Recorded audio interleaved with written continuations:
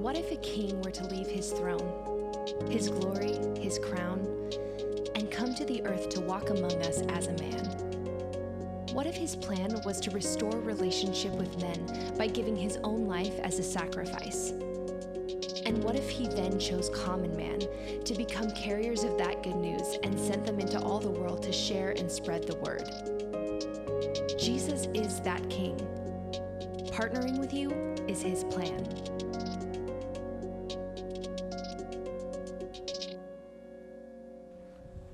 Hey, good morning. My name is Sanjay Merchant, and I'm now a teaching pastor here. I'm also a professor of theology at Moody Bible Institute in Chicago. So I really have the honor and opportunity to come and visit you as often as I can and to share the word with you and fellowship with you. Scott and I have known each other. We don't exactly remember how long, but it's got to be at least 20 years, and it's been a fellowship from a distance for most of it. And he's been really encouraging to me over the years, and so we've known each other as I was pursuing my academic ministry, and he was continuing to grow in his pastoral ministry. And now the Lord's brought this relationship together, and I'm really happy for it. I'm really happy to be here and to call North Shore my home church now, and to be able to fellowship with you. Awesome.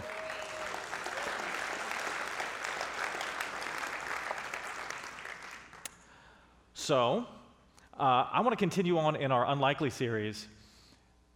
Last week, Scott started off this series by talking about Moses. Today, we're going to continue on with Judges chapter 6. So the folks with the Bibles are going to come forward. If you need a Bible, raise your hand. And we're looking at a passage about Gideon, Judges chapter 6 through 9. So that's going to be our topic this week. Well, as I said, Scott talked about Moses last week, starting with our first unlikely figure, and we see somebody that God uses who we wouldn't expect. Not only do we not expect this person to be used in this way, and certainly Moses himself didn't expect or even initially want to be used in this way, might not expect that person, but we wouldn't necessarily expect God to act in this way through this person. So God is doing some very unlikely things. There's a continued theme in the Old Testament. So we've got one Bible, but it comes in two major parts, the Hebrew part and the Greek part. And there's major themes that run through the whole of it because it's all revealed by God. It's got one source.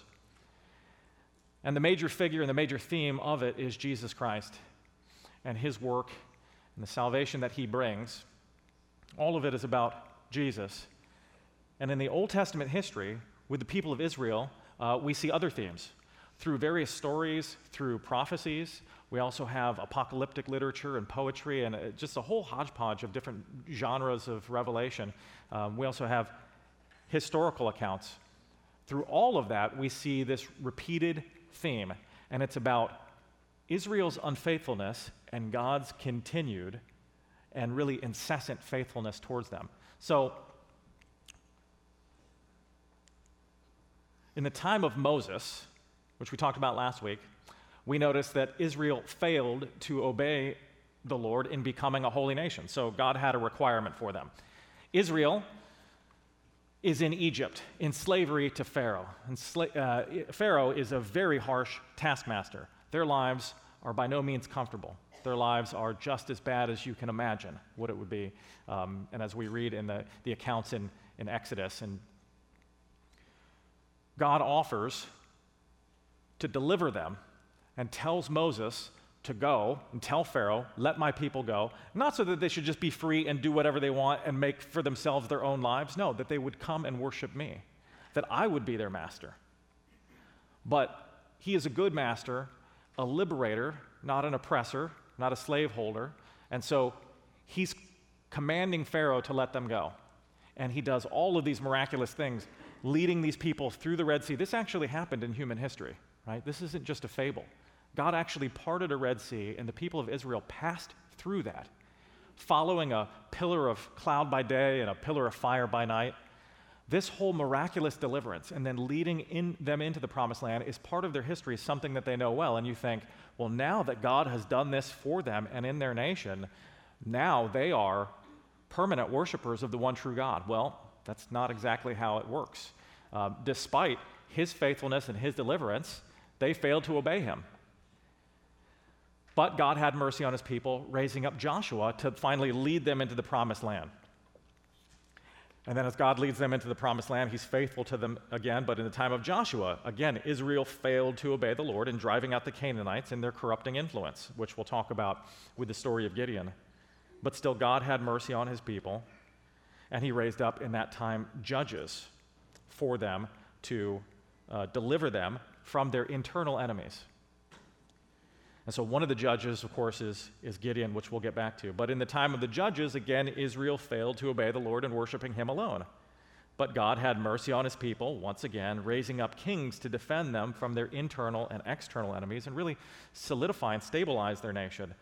And nonetheless, in the time of the kings, Israel again failed to obey the Lord in keeping his law. And this led to spiritual and social decay, fracture, collapse. The nation is torn in two.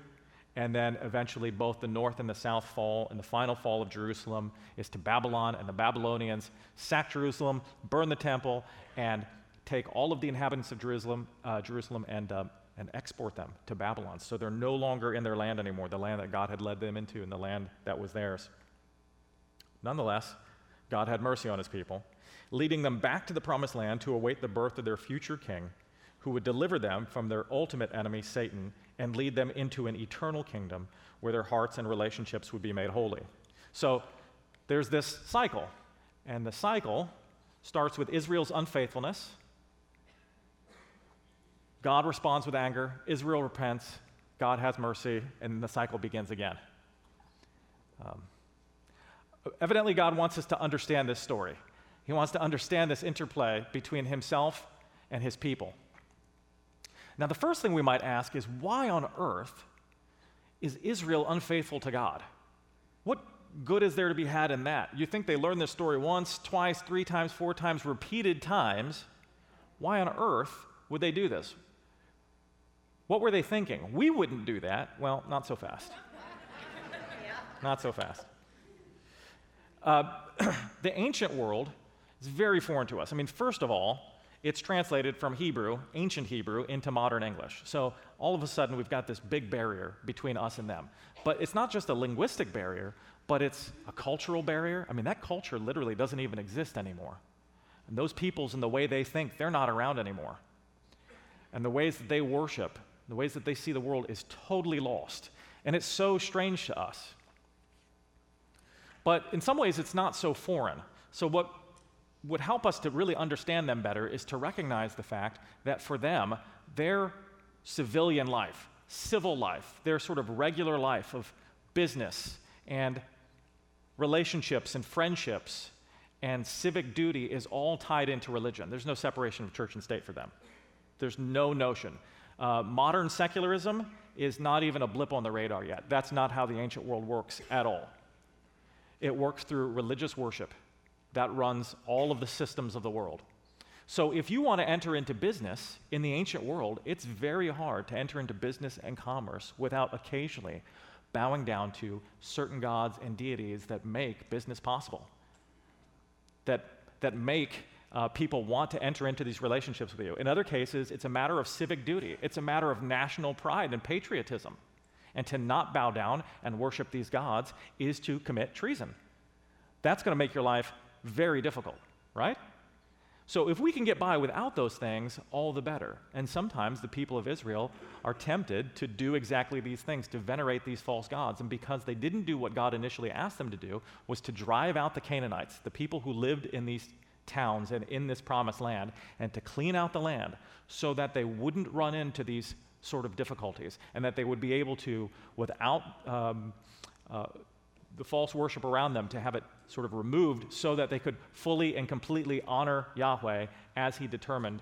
Since they didn't do that, they're stuck in relationship with these Canaanite peoples, and so they begin doing some of the things that the Canaanites do. We find ourselves in a very similar situation, don't we? I mean, in 21st century America, some values, certainly some values, that we as Christians share with all of our neighbors around us who don't know Christ are very similar. And we can encourage one another in these things. In fact, the modern world has been so influenced by the Christian view of things, we don't even see it anymore. We don't even notice it. The idea that children should be valued and are important. The idea that women and men are equals. These are Christian ideas. The idea that no race or ethnicity is superior to another. That comes from the gospel. That does not come out of the ancient world. In the ancient world, it's just fragmented. We've all got our own gods, and let our God go up against your God, we'll see who's stronger, right? So it's a very different way of seeing things. But yet we do encounter some cultural values that we just can't say amen to.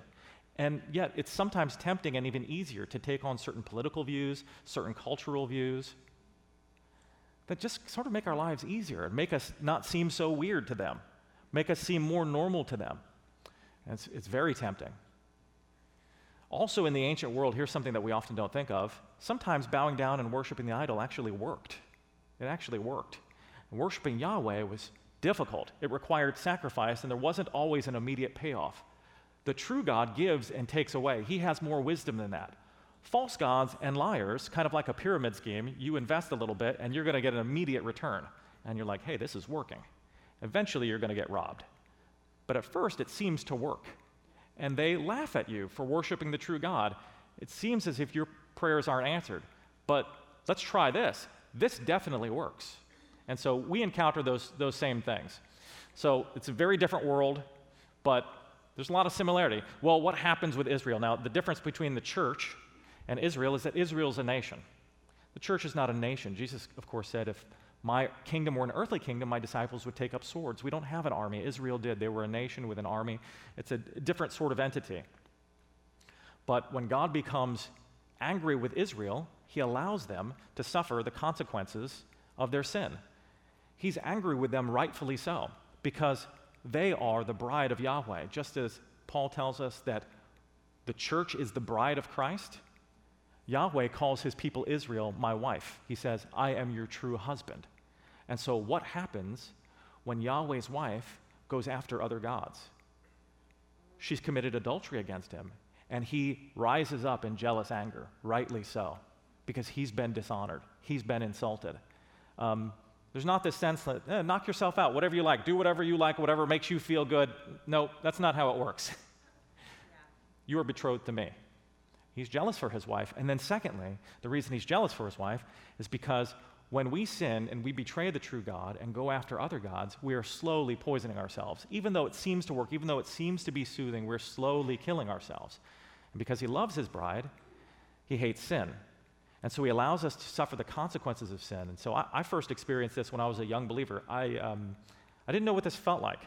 So I became a believer in college, and maybe some of you around the same time did. If it was a little bit later in life for you, maybe you had a similar experience. I lived a life in which I sinned. I did things that I knew were wrong, and I felt a little bit of embarrassment about it. Sometimes I felt a little bit of shame, but I got over it, and I got a little bit hardened to it. And when the Holy Spirit first started working in my life, I remember this. It was kind of a night of crisis. It was all within a couple days, and it was really sort of a crisis. I had panic moments where I would fall asleep and wake up and not know that the Holy Spirit was working in me, but I was beginning to feel deep grief and eventually repentance for my sin. I didn't even know what that felt like, to feel bad about it. I thought something very weird was happening to me, and it was. And it was the Holy Spirit's graciousness to allow me to feel the grief. When we grieve the Holy Spirit, he allowed me to participate in that and to know what I was doing. And guess what that led me to? Repenting and saying, I am deeply sorry, and not just sorry, but I'm turning from those old ways. And so that's what God allows to happen with Israel. And so now they're repenting, and what happens? When Israel repents, God is incessant in showing mercy to them. And in our case, if you turn to Judges 6, we see a particular case in which God has mercy on them through Gideon. When he has mercy on them, the first thing he does is he reminds them, I am the God who led you through the Red Sea. Remember that? Remember I already delivered you? And now I'm raising up a new deliverer. And so we see a conversation in Judges 6 between the angel of the Lord and Gideon. The angel of the Lord, or the messenger of Yahweh, is this very interesting figure in Old Testament history. we have this word angel or messenger. He's sent from Yahweh, comes forth from Yahweh. And so we think, okay, we know what angels are, like Gabriel and Michael. These are biblical angels. They're messengers of God. They're somehow sort of sent by God. They're ministers in God's holy court. He sends them to give a certain message. They're not humans. They're aliens, present with us temporarily. And so that's what an angel is. And he speaks on behalf of God. He says that God has sent me. Think of the angel in Revelation. If you remember this guy, John, the apostle, falls down and worships this angel mistakenly because he sees this divine being and he's overwhelmed with it. And the angel says, don't do that. I am a servant just like you. Stand up. The angel of the Lord is different. He is not a creature. He speaks as God in the first person. He wields God's authority. He doesn't defer to God, but he himself commands, judges, decrees. He speaks again as God. This is God taken on human flesh, present with Gideon. Now what's happening? The Midianites, this Canaanite group, had swept through the land, and they have destroyed all the crops. They've taken all the crops. They've taken all the animals. They've driven the Israelites into caves. So they're hiding. They're oppressed. If they pop their heads out, they'll get killed. The Midianites have completely taken over this land. And Gideon is hiding in a winepress, threshing out some wheat. He's got to eat. He's got to bake some bread. Otherwise, he'll starve. And he's hiding in a winepress to do it. Now, from what I understand, I don't know anything about this firsthand, but in the ancient world, when you thresh wheat, you'd have to do this on a hilltop where you could get some wind and you'd take these, pitchforks, I guess, and you'd throw the whole mass up in the air and it would blow the straw away, it would blow the chaff off, and then the grain would fall. And that's how you get the grain out of the straw, and then you can use that and do your baking. Well, he has no opportunity to go up on top of a hill and be seen by the Midianites and captured and killed or enslaved or something like that. So he's hiding. And the angel of the Lord comes to him and he says this. He says, "The Lord is with you, O mighty man of valor," as he's hiding in a winepress. And Gideon says, "Please, my Lord, if the Lord is with us," so in other words, he's not exactly sure who this guy is. So, "Excuse me, sir," is what he's saying. "Excuse me, sir, if God is with us, why then has this happened to us? Where is God? And where are all his wonderful deeds that our fathers recounted to us, saying, 'Did not the Lord bring us up from Egypt?' But now the Lord has forsaken us and given us into the land of Midian." Into the hand of Midian. So this is now the land of the Midianites. Where's God? The angel of the Lord says, "Go in this might of yours and save Israel from the hand of Midian. Do not I send you?" I'm God, I'm sending you. And Gideon says, "Please, sir, Lord, how can I save Israel? Behold, my clan is the weakest in Manasseh, and I am the least in my father's house." So you got the wrong guy. My clan is a small, insignificant clan, and we're in a small, insignificant tribe, and this whole country is fractured. And the angel of the Lord says, "But I will be with you, and you shall strike the Midianites as one man." And Gideon says, "If now I have found favor in your eyes, then show me a sign that it is you who speak to me, that I'm really speaking to God."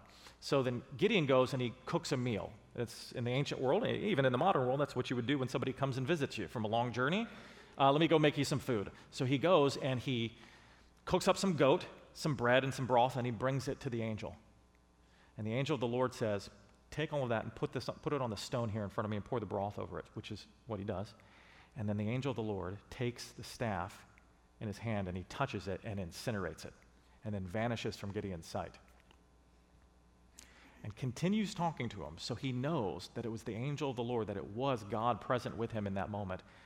And the Lord then says to him, "Peace be with you. I will be with you." And so he replaces in that moment his fear and tells him to have peace because he is with him. And so that starts the relationship between Gideon and the Lord. The next thing that the Lord asks him to do is a very difficult thing. He says, "Now start walking in the commandment that I've given you. This is what I want you to do. Your father, Joash, has put up a pagan idol that I want you to tear down. an idol to Baal and his consort Ashtoreth. So in ancient Canaanite religion, they would often have male and female deities. Paul is going to say, this is just sort of an aside, Paul is going to say in the New Testament that there's one God and Father of all. And what does that indicate? That there is no ethnic division, there is no superiority of gender. All are one in Christ. There's neither male nor female, Greek nor barbarian, Jew nor Gentile. But in these ancient religions, we fragment society up into parts. And so you will have a male deity and a female deity. And they're different and distinct. And what do the deities do? Well, they enter into sexual relations. And that is to be reflected in us. And so we take sex, an important part of human society and human life, and we deify it. And we put it up on a pedestal. And a sex-based religion is going to tend towards some very socially abusive things. It's going to tend towards things like ritualized prostitution, sex cults, and eventually child sacrifice. And the reason that they're worshiping fertility is because they want to be fertile. They want the land to be fertile. They want their crops to grow. They want their flocks to grow. They want to have wealth, not because they love God or desire the truth or anything like that, but because they want wealth and prosperity. So deifying fertility and worshiping female and male deities in this way they think is going to be the way that they're going to achieve this. But again, the problem is it's going to, again, turn into a sort of worship of sex, which is going to be degrading to people. It's going to deeply wound and harm us as we begin to practice these things. And Israel is somewhat participating in this. And so what it's doing to Israel, it's beginning to decay them from the inside as they're participating in these sorts of things. Yeah, they're worshiping Yahweh, because Yahweh delivered us from Egypt. We know that. But also this works too. And this is what people do. And this gets things done. And people expect us to do this. And so they're participating in these other sorts of cults, and it's fracturing human relationships, right? And if they had been holy as God commanded them to and been faithful to Yahweh, it would have solidified their relationships. They would have been devoted to one another and cared for one another in a totally different way, such that their national defenses would not have collapsed. They would have trusted one another. They would have been industrious in business in a totally different way, such that their commercial relationships would have been secure. But all of this stuff is broken down by this false worship. Does that make sense?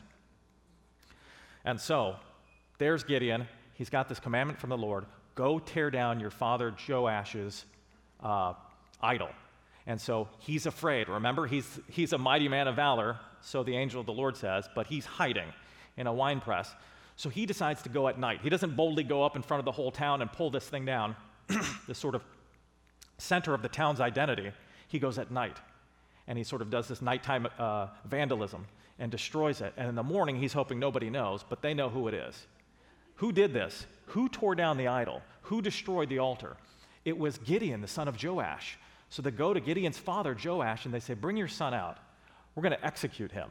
Do you see what he did? And you might think, that's pretty harsh, but, I mean, can you imagine here in Everett or perhaps in the United States, a center of our community, a center of our identity, somebody coming and vandalizing that and tearing it down and destroying it? It's a direct shot at who we are.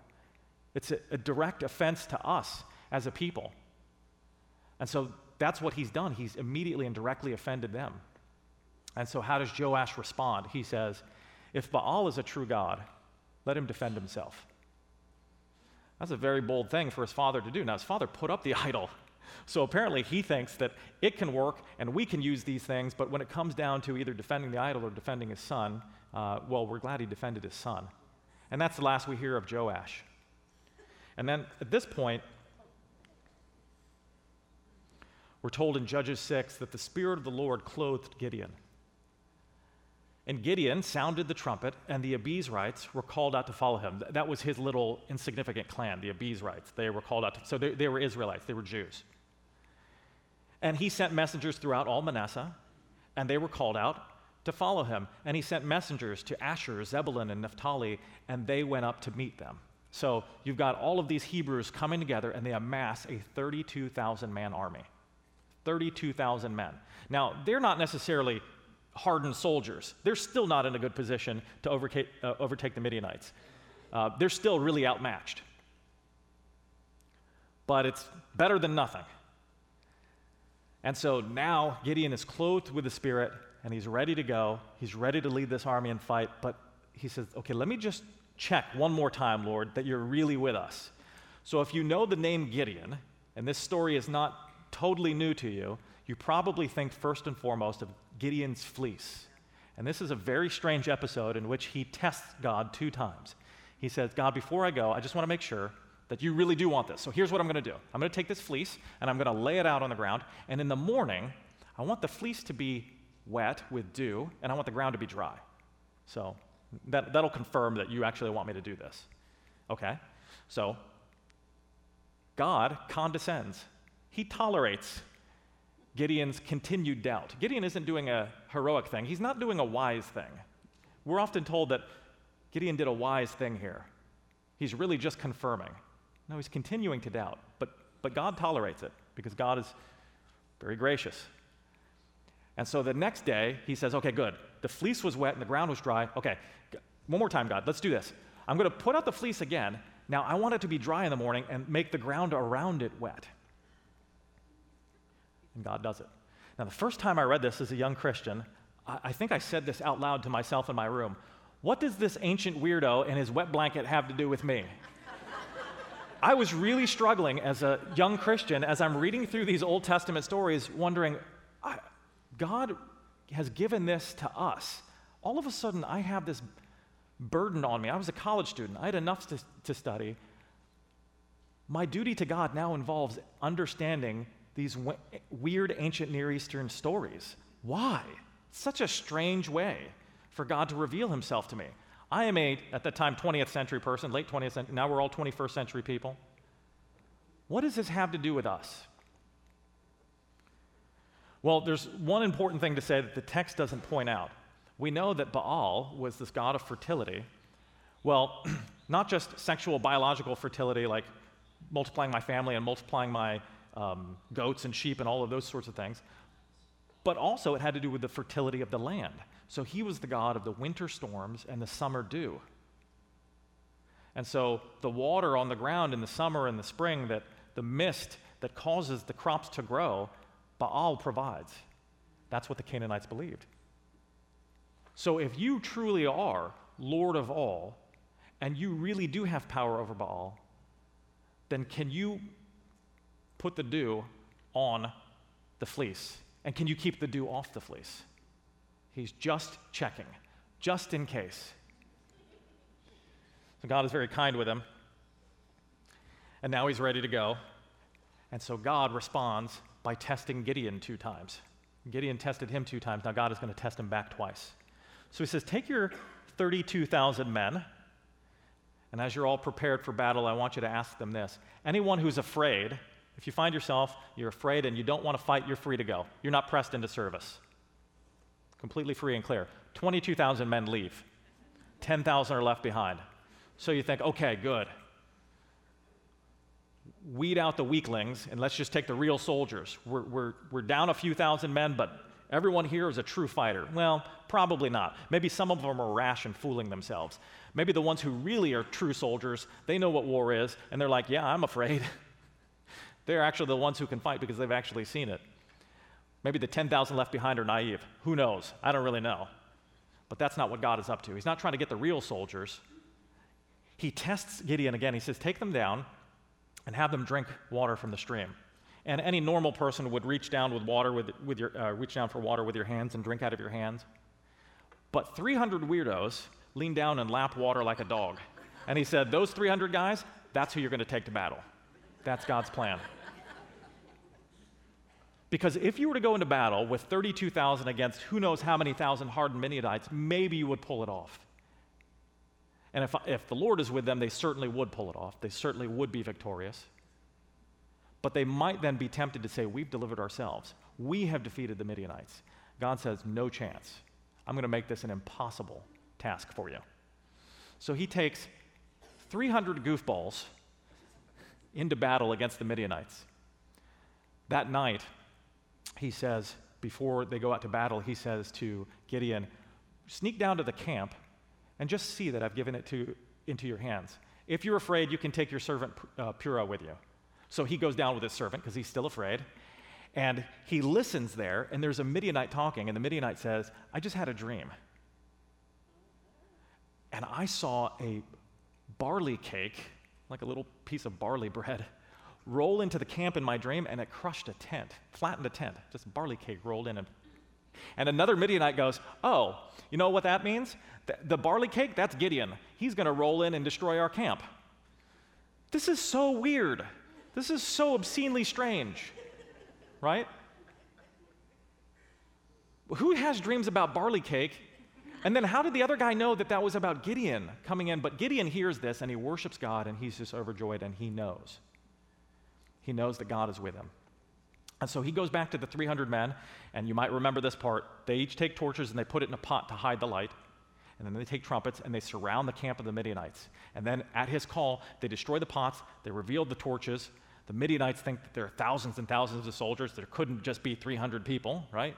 Who would do such an insane thing? So they think there's a massive army around them. They blow the trumpets, they start yelling, and the Midianites go into a complete panic, and they start killing each other. The camp breaks down, and they go into complete retreat.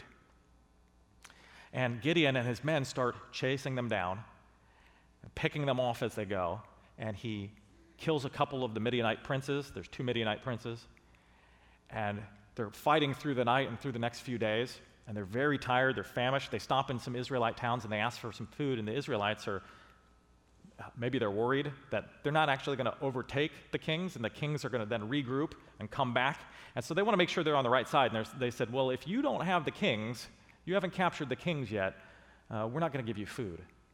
And so Gideon is very angry with this. They eventually get enough support from other Israelites coming, and they go across the Jordan, they capture the kings, they bring them back, they execute the kings, and then Gideon is so angry. He goes back to those towns, he burns one of the towns down, he kills all the men, he goes to another town, he flails all their elders. Very vicious and violent.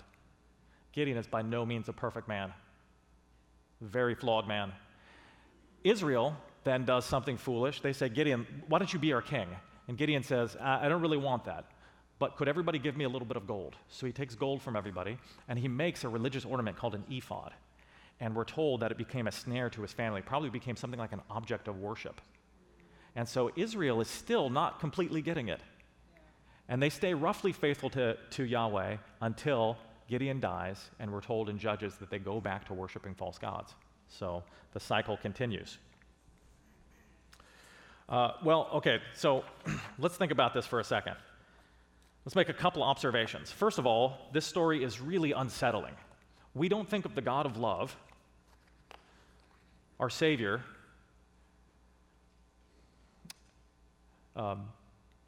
as being a God who orders us into war. Now, again, let's recognize the difference between the church and Israel. It's not going to alleviate all of our worries about this, but there's a big difference.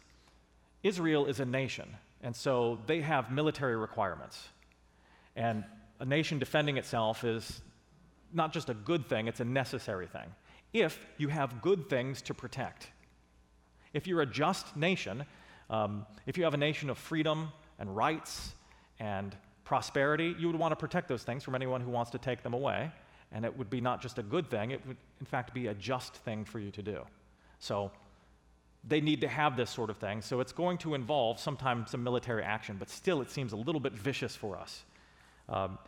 We can't think of the people of Canaan, however, as these peaceful hobbits on the Shire like Frodo and Samwise, and these evil Israelites come through and they torch everything. It's actually the other way around.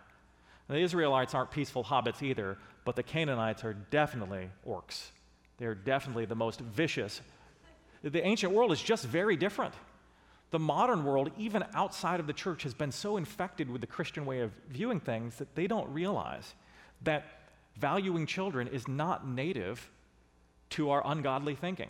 Seeing ourselves as equals in value, things like human rights, that's a Christian idea. It doesn't naturally come out of any other view of things. And so the modern world has been so infected with Jesus' teachings that even those who aren't in the church, they breathe in the air and they don't even realize it. The ancient world didn't see things this way. So God was rightly judging these people and using Israel as a tool of judgment, and God has the right to do that. Doesn't alleviate all the problems. But then, of course, there's the weirdness of it, like the barley cake rolling in and flattening the tent. So strange. Who thinks this way? And so we're tempted to translate the weirdness out of it and domesticate it and make all perfect sense to us as 21st century people. We've already translated it from ancient Hebrew into English. That was a big step. Now let's translate out the weirdness. Well, that's not going to happen. It's just you're never going to get all the weirdness out of the biblical accounts. And that's important. God has given us these accounts that are very foreign to us for a purpose, for our edification. We find ourselves in a certain time and place, and we've got certain things right. We see things from a certain modern perspective that gives us a real advantage over ancient people in various ways. For example, we're heliocentrists. We know that the sun is the center of the solar system. They were geocentrists. They thought that the earth was the center of the solar system. It made sense at the time, but it was flat out wrong, and it led to some serious errors. Maybe not, like a daily error that would affect your life, but in bigger things, it was just wrong. And so we've got some things right. And we look back at them and we think, oh, so silly. But we also have some things that are just dead wrong, and they had it right. That's not always so obvious to us because our weirdness is just normal to us. Their weirdness is obviously weird. So they would look at us and they would say, what are you people doing? Right? You might talk to a friend and say, hey, where were you Friday night? I didn't see you. I thought you were going to come. And your friend says, I was so tired. You know what? I ended up looking at pictures of cats on Instagram for 4 hours. I realized it was 2 a.m. Right? We've been there. Don't act like you haven't been there. We've been there. Exactly. That is a modern weird thing. They would not understand that. But you'd say to your friend, yeah, I know. It's one of those nights. It was a cat Instagram night or whatever. So it should remind us that we don't always have it right, and our perspective isn't the only perspective. And God has given us these stories, these accounts, real history and poetry and things like this so we would enter into it. Much of my job as a teaching pastor is just recounting these things for you. Of course, then the next burden, they say, okay, well, tell us what that means for me. Apply it. And that's an important task of pastoral ministry, but let me just say it's somewhat overblown because that's largely the job of the Holy Spirit, to apply it in your life. We are to speak these stories to one another. We are to speak these hymns to one another, to encourage each other in this, to sharpen each other with this, sometimes argue over it, in fellowship, in friendship, without division, but sharpen one another. And we more deeply move into these stories, and it affects our thinking. When we get through the weirdness and we understand the profound truths, it affects our minds. And guess what happens? When your mind is infected, it then trickles down to your heart, and it begins to change your behavior, the way that you see others, the way that you treat others. So if you are deeply unsatisfied with the way that you're behaving, and I've had this situation where I couldn't change, we can start with changing our thinking and our understanding of God and meditating on these stories, speaking them to one another. So I can't apply all of it and get all the weirdness out, but let's try a little bit of application.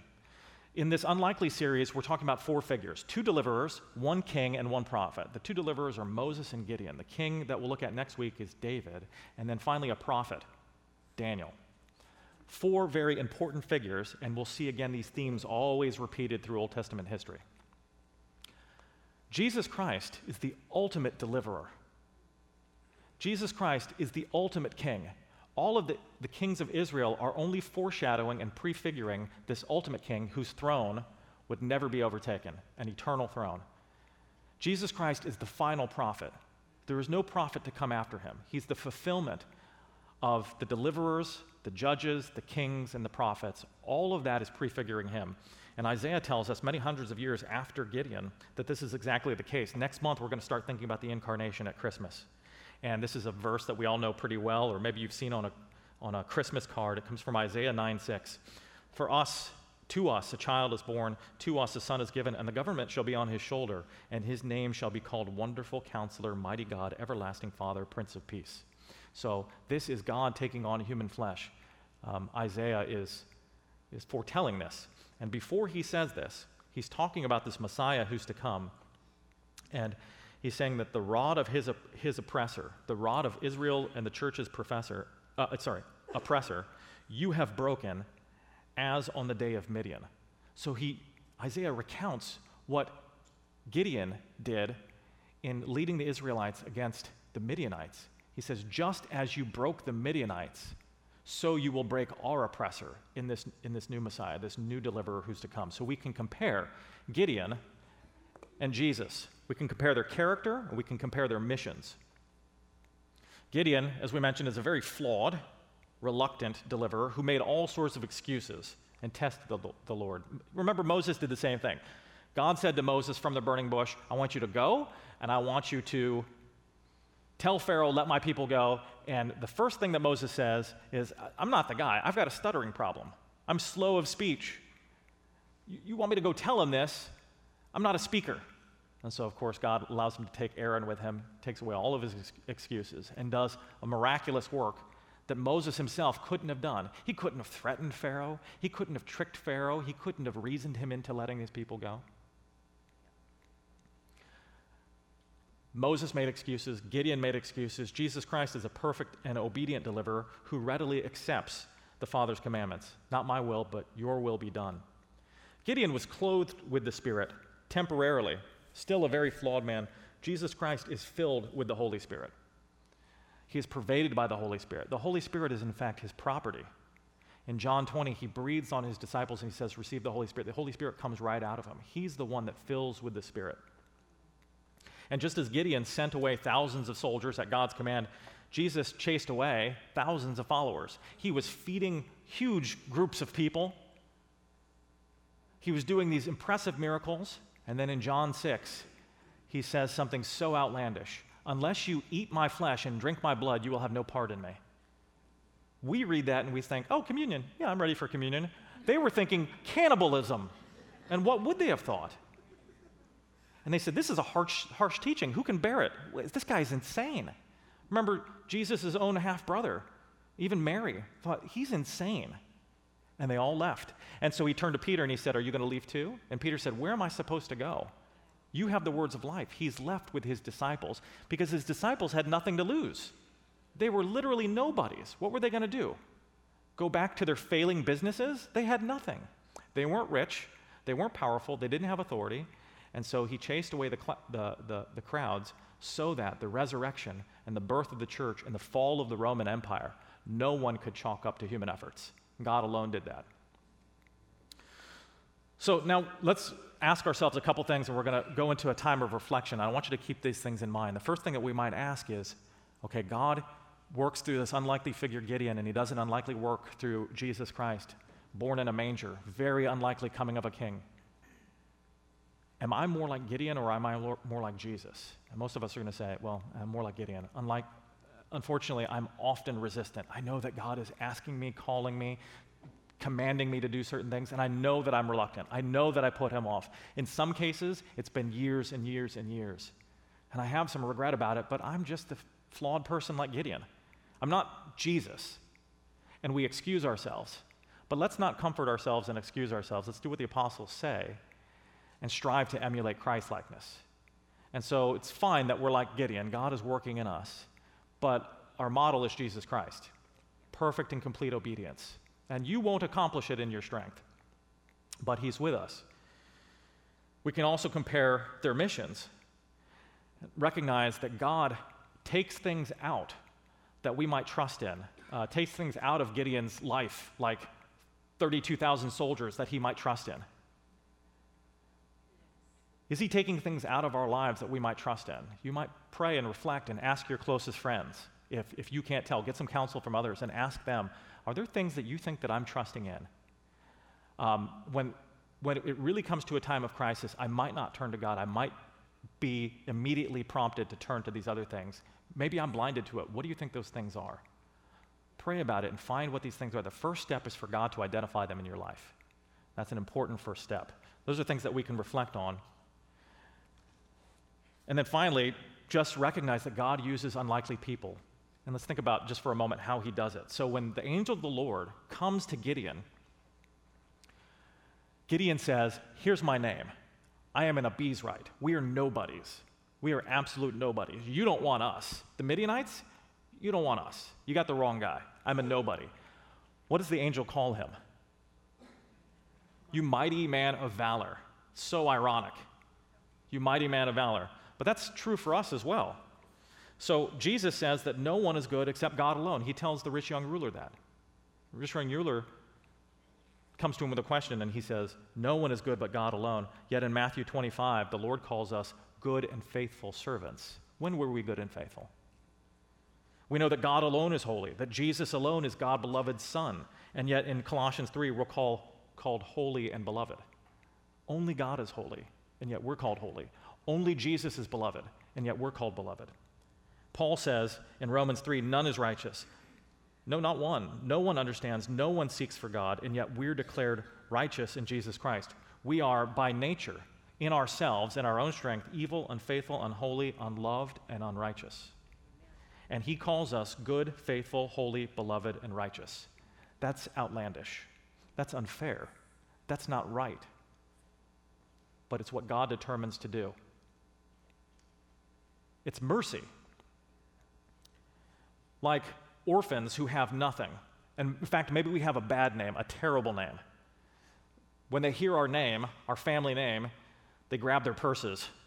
They grab their children's hands and they leave quickly because those people are coming around again. Watch out for those people. They're nobodies. They're no good. That's who we are. And we're adopted by a good and benevolent king who gives us his name and all of his wealth. So when we do something right, you will do things that are right and noble and charitable in your life, and someone will come and thank you and say, you're great. You're wonderful. Thank you so much. That's such a nice thing to hear when people say complimentary things, and they think that you're wonderful, that you've done a really good thing. But here's something that we have to know. There is nothing right in us. We have borrowed Jesus' righteousness. It was given to us. He is full of righteousness. This is what happens on the cross. We say he died for our sins. He took our sins, the cancer in us, on himself, but didn't leave us hollow. Then he breathed into us his goodness. It's his goodness. So we are blessed. We do good things. We do right things. We do noble things occasionally.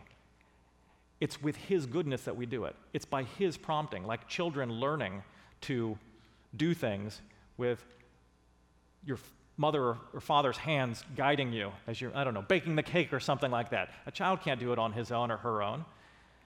And the Holy Spirit moves us in those things, and we actually move in his righteousness. So Paul says this in 1 Corinthians 1:26 through 31, "For consider your calling, brothers. Not many of you were wise according to worldly standards. Not many were powerful. Not many were of noble birth. But God chose what was foolish in the world to shame the wise. God chose what was weak in the world to shame the strong. God chose what was low and despised in the world, even things that are not, to bring to nothing things that are, so that no human being might boast in the presence of God. And because of him, you are in Christ Jesus, who became to us wisdom from God, righteousness and sanctification and redemption, so that, as it is written, let the one who boasts boast in the Lord." So Gideon became a conqueror because he was clothed with the Spirit, and the angel of the Lord was with him. We are more than conquerors because we're filled with the Spirit, and Jesus promised to be with us even till the end of the age. He told that to the apostles, and the apostles made disciples and died, and the disciples made disciples and died, and those disciples made disciples and died, and here we are today. We are spiritual descendants of them. And Jesus says, "I will remain with you, with the church." So what the angel of the Lord said to Gideon, "O mighty man of valor," he's saying to you. And you would rightly respond, "I think you got the wrong guy. I think you got the wrong lady. I'm not what you say. That doesn't seem right." Well, who's right? Who's right? He said, "I'm giving you my name. You don't have any righteousness in you. Here's mine. Now move in it. You don't have any holiness in you. You can't do it in your own strength. Here's mine. It's yours." We are adopted into his family. So we're going to look at a video now of a very unlikely individual with a very unlikely testimony, God moving in his life and doing some of the things that we talked about.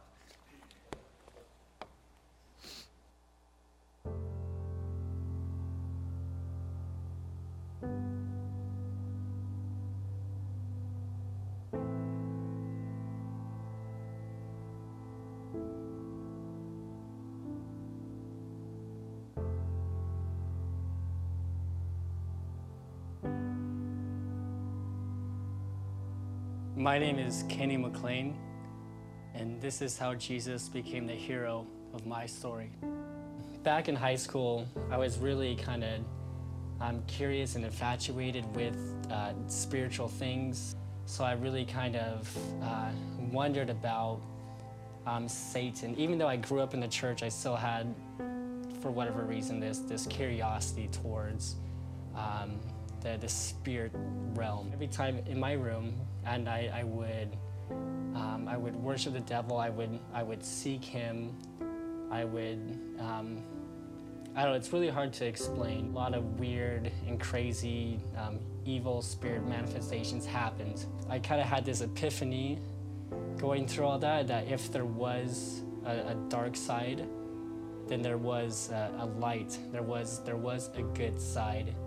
A lot of those times were really horrific and terrifying, and I wanted to get out of it. I wanted to kind of get away from that, but of course I had no means. I had no way of getting out. And I remember one night in my room at nighttime, trying to go to bed, but just feeling tormented and feeling this overwhelming fear and this weight that is so heavy on me that I just lifted up my hands and surrendered to God. And I started singing some worship songs that we would sing in youth group.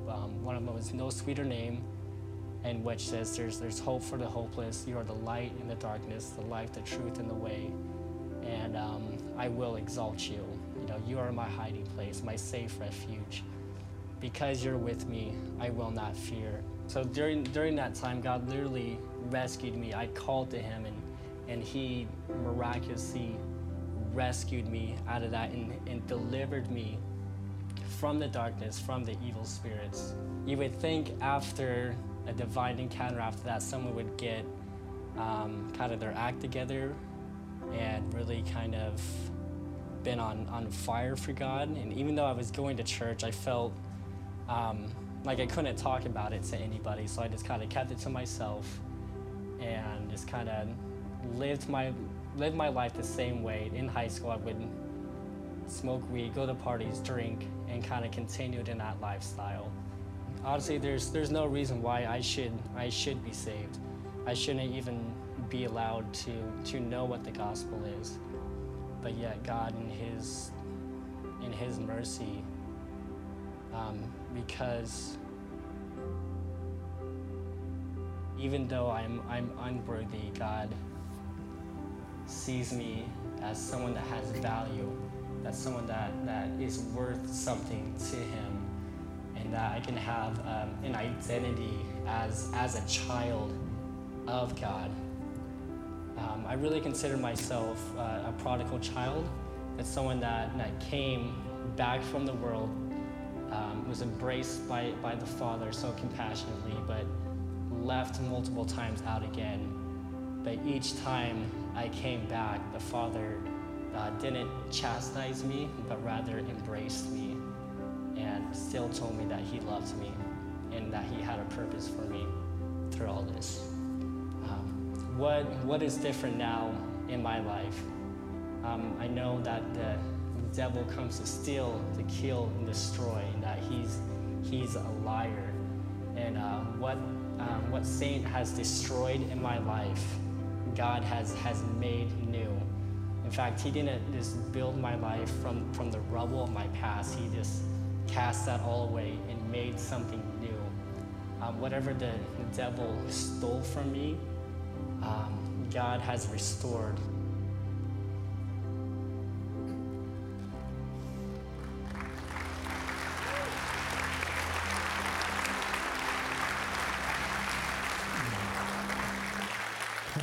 I love Kenny. Kenny, I've known Kenny for, I think, 3 or 4 years now, and what an amazing young man. What courage it takes to tell his story. There's actually a longer version that we're going to end up putting on the webpage, so in a few days, watch that. He really talks about more of his journey, and I love this as he talks about how he feels so unlikely that God could ever do anything in him or through him. You see God bring unlikely people coming around him to pour into him. And I just think it's such a Jesus story, right? Of taking what looks to be throwaway, old, useless, no good, destroyed, and he breathes life into it. And that's Kenny's story, and that's my story, and that's your story. We're all unlikely. So we're going to take a moment here as we close with the song. And I want to encourage you to think about that. If you look at the enemy and his lies, it usually comes out in fear for us. We don't feel like we measure up. We can't. We shouldn't. Don't you know who I am? Don't you know how challenging my marriage is? How I struggle with this or that or the things that I do. And God says, I see it all, and I love you.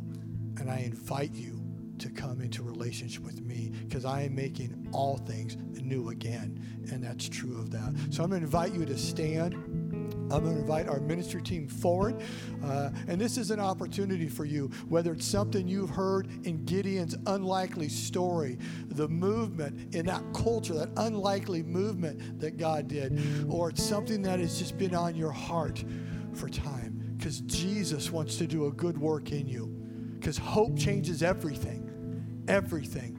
And it starts with this, a step of faith of saying, yes, Jesus, I can't, you can. Pray with me.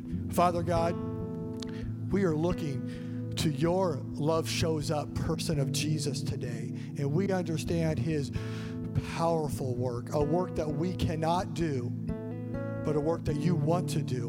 And we know it starts with the little things. So Father, in this time, I pray for each person here. I pray for myself, Father, that you would stir in my heart and I would have the courage and not let fear be the voice. And I would say yes to you.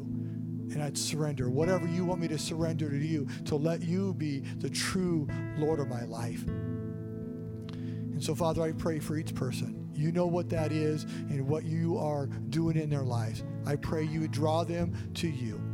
I pray for that person here who's never said yes to Jesus Christ as their personal Lord and Savior, that they're allowing that barrier, that sin, and pride of saying, Lord, yes to you. I want to say yes to you. And we understand that it starts with us saying, we can't do it. We need Jesus' work on the cross, the forgiveness of our sins, to bring us into his righteousness, his relationship with him. And that's as hard and as easy as a step of faith.